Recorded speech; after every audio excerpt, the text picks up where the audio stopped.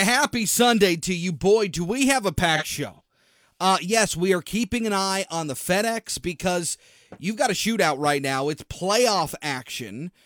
Sepp Straka and Will Zalatoris. Zalatoris made a clutch. I don't know. What was that? A 18-footer? 15-footer?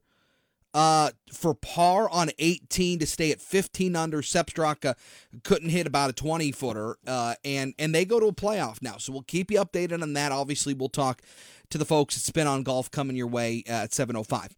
In the meantime, the Lions had their first preseason action. We'll talk about them at 6:35. But I find that we should probably start today with the Tigers. And no, we're not breaking down Willie Castro's war. Ain't happening. What we are going to talk about is this team is now in the market for a new general manager.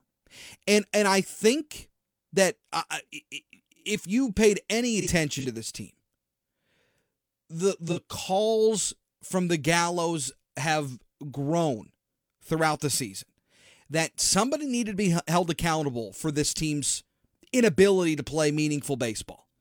And it all seemed to come around and fall at the feet of Al Avila. Now, he was fired. So where does this team go from here? Jason Beck follows the Tigers beat on MLB.com. He joins us this evening on Sports Wrap. Jace, nice to have you. Thanks for having me on, Chris. Been a long time. Been a long time. So I don't think this is a surprising move. I think that when you look back to that press conference that Chris Ilitch attended with Steve Yzerman when they were introducing the new Red Wings coach, when Chris Ilitch said, look, I think that we're moving in the right direction in relation to the Detroit Tigers. But things continued to slide downhill ever since then, and they decided to make the move to move on from Al Avila. So where do they go from here? Well, I think there's two factors here. First, AJ isn't going anywhere. AJ Hinch remains the manager. He's under a long-term contract. I think it's going to be critically important that whoever gets the GM job has a good working relationship with him. Now, that could mean somebody with whom he has a history, or it could mean, just somebody with the type of background who could relate. AJ was a farm director for a good while before he became a manager. He relates to guys with player development backgrounds. And that gets to another thing for me, the second factor, which is that while this team has gotten off course, I don't expect that a new GM is going to change the track of this team in terms of trying to build through player development in the farm system. So I would expect that your main candidates are going to be guys who have some experience doing that, as opposed to guys who, had success in the past or have been part of front offices that did, more of their success through free agency or through those tracks. How much input do you think AJ Hinch is going to have on this process? I know you highlight the fact that he's not going anywhere and they're going to try to pair somebody with that. But really, how heavily does the organization lean on AJ in terms of making a decision on who's going to sit in that seat next year? I think it has a chance to be fairly significant. He had inputs when they hired Ryan Garko as the VP of player development last summer, and that was with Al Avila around. I think in this situation, Chris Ilitch went on the record saying that he had already talked to AJ about it and expected to talk more with him and make him a part of the process. He did mention that he'd be talking to other people in the baseball operations department about that. But unlike those guys, AJ isn't in a position where he has to worry about his job, and he's not going to be a candidate for the general manager position.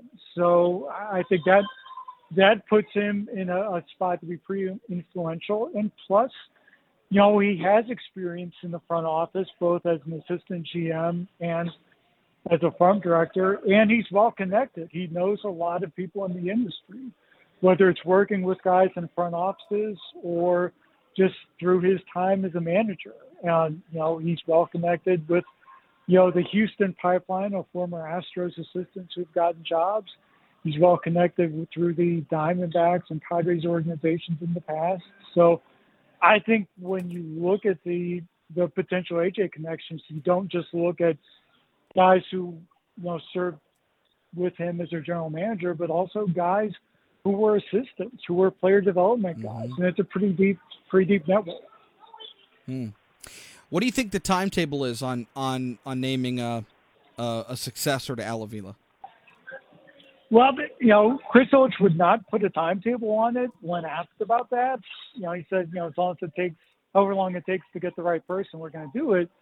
That said, I think realistically, you have to be looking at sometime around the end of the season or soon after, hopefully to have a pretty good idea, because, for a lot of people in the front offices, both guys that are with the Tigers right now and guys that a new GM might be looking to hire to bring on to incorporate the vision, those contracts for those people usually run out in October. And so that month is usually when a lot of wheeling and dealing and maneuvering goes on in terms of bringing scouts on, bringing assistants on, looking at people to bring into player development, looking to people to bring in to run a draft, things like that.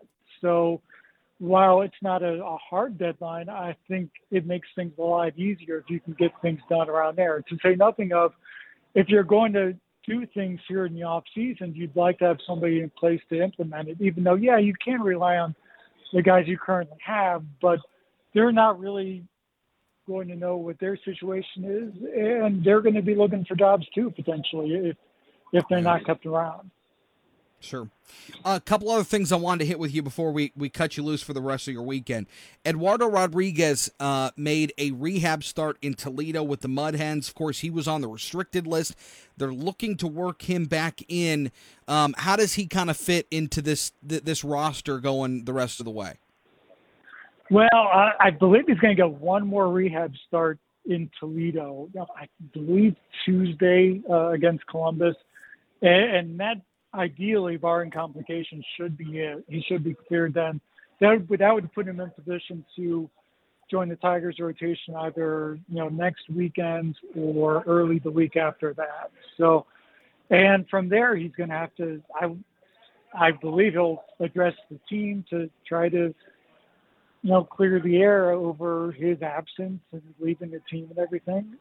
But also they're trying to fit in and honestly fill innings, because you've got a really injury-depleted rotation right now. So he's going to have plenty of opportunity to get some innings under his belt and hopefully get some momentum going into next year. He's not going anywhere. So, you try to figure out how to get him back on track to be, a productive member of this rotation. And depending on what your injury situation is, probably, frontline starter, if not the ace, going into next year.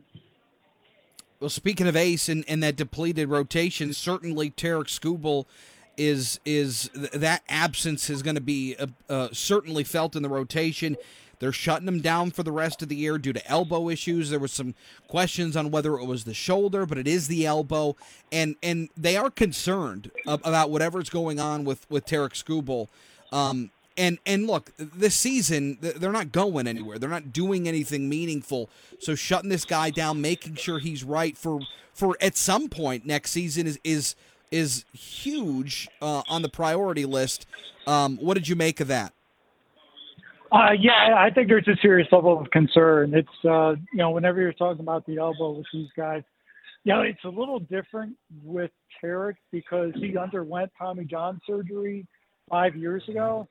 But that doesn't mean you can't have it again. That doesn't mean you can't re-injure it. So, from that level, for a guy like that having, 2 Tommy John surgeries in basically a 5-year span or just over that's a real concern there. Because once you have the second surgery, then, you start kind of wondering, okay, what's he going to come back like? That said, he knows the process. He knows what it's like. That's not saying he's definitely having it. I think they're optimistic that maybe he might be able to avoid surgery. But that said, you don't go through the doctor's visits and everything unless there's a legit concern that there might be some serious damage in there. So, he's got at least one appointment scheduled right now. I expect, given the way these things usually work, that he'll get additional opinions before they decide anything definitive.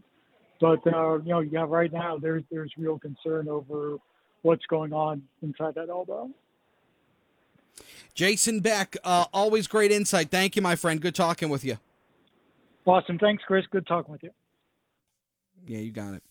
Jason Beck, of course, on the Tigers beat for MLB.com.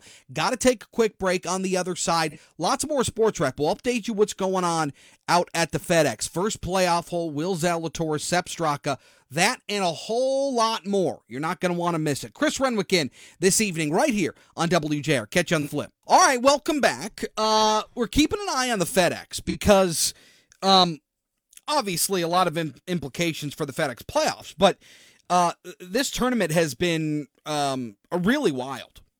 Starting with today, Cam Smith was 11 under going into his Sunday round, but was docked. He was assessed a 2-stroke penalty after he hit a ball from an out-of-bounds position on the field. He hit it into the water yesterday, took a drop, and the ball rolled back and it laid on that red out-of-bounds line. And he decided to hit the shot anyway. Well, according to the rule book, if any part of that ball is touching the red line, it's out of bounds. You can't play it. And Cam Smith didn't know that. He thought if there was any part of the ball in bounds, he could hit it. Obviously, that wasn't the rule, so they docked him 2 strokes. And he had just a mediocre day. But right now, watching the playoff between Will Zalatoris and Sepp Straka, they both par 18. They're going to play 18 again. They'll go 11 and then 12, I believe. So we'll continue to watch that as well. But Will Zalatoris continues to impress. Look, I've been high on Will Zalatoris for what feels like ever since his first appearance at the Masters a couple of years ago, where it was just like the dude was playing in his first major tournament and was keeping up with all the top 10 players in the world.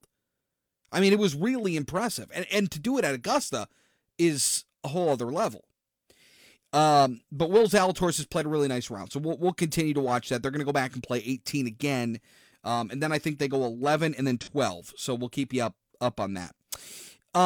In the meantime, Jason, did you catch any preseason action over the last couple of days? No, not much. A little bit of the Cowboys, a little bit of the Lions game. So I saw the Lions game, and then I also was watching last night the Steelers game. I was watching a little Kenny Pickett. And I got to be honest, it feels like, oh my goodness, and Will Zalatoris on his tee shot at 18 pushes this thing way right.